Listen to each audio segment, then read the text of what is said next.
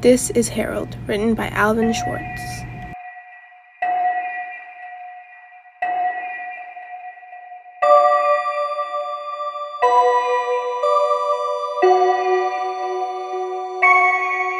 When it got hot in the valley, Thomas and Alfred drove their cows up to a cool, green pasture in the mountains to graze.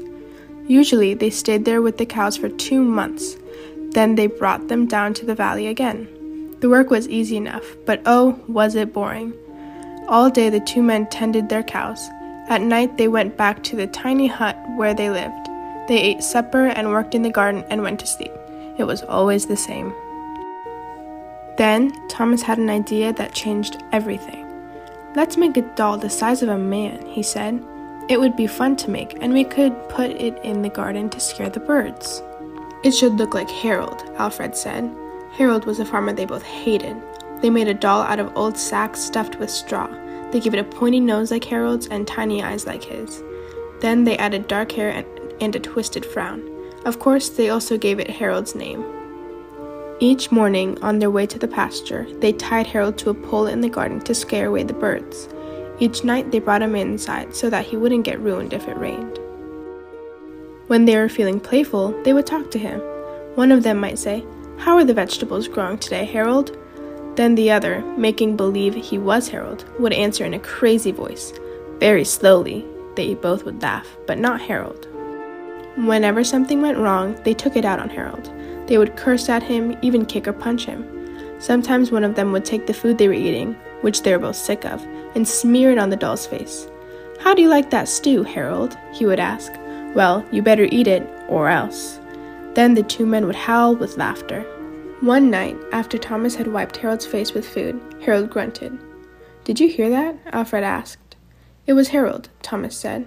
"I was watching him when it happened. I can't believe it." "How could he grunt?" Alfred asked. "He's just a sack of straw. It's not possible." "Let's throw him in the fire," Thomas said, "and that will be that." "Let's not do anything stupid," said Alfred. "We don't know what's going on. When we move the cows down, we'll leave him behind. For now, let's just keep an eye on him." So they left Harold sitting in the corner of the hut. They didn't talk to him or take him outside anymore. Now and then the doll grunted, but that was all. After a few days, they decided there was nothing to be afraid of. Maybe a mouse or some insects had gotten inside Harold and were making those sounds. So Thomas and Alfred went back to their old ways. Each morning, they would put Harold out in the garden, and each night they brought him back into the hut. When they felt playful, they joked with him. When they felt mean, they treated him as badly as ever.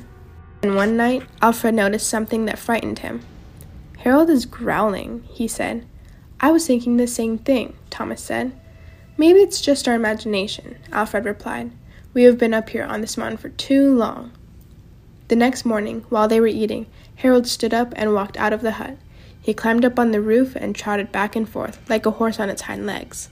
All day and all night he trotted like that. In the morning, Harold climbed down and stood in a far corner of the pasture. The men had no idea what he would do next. They were afraid. They decided to take the cows down into the valley that same day. When they left, Harold was nowhere in sight. They felt as if they had escaped a great danger and began joking and singing. But when they had gone only a mile or 2, they realized that they had forgotten to bring the milking stools. Neither one wanted to go back for them, but the stools would cost a lot to replace. "There really is nothing to be afraid of," they told one another. "After all, what could a doll do?" They drew straws to see which one would go back. It was Thomas. "I'll catch up with you," he said, and Alfred walked toward the valley. When Alfred came to a rise in the path, he looked back for Thomas. He did not see him anywhere, but he did see Harold. The doll was on the roof of the hut again.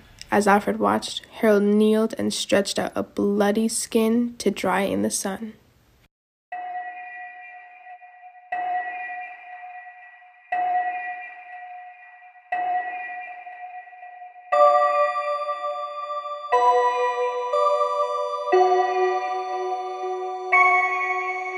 That was Harold by Alvin Schwartz, narrated by Jasmine Andrea.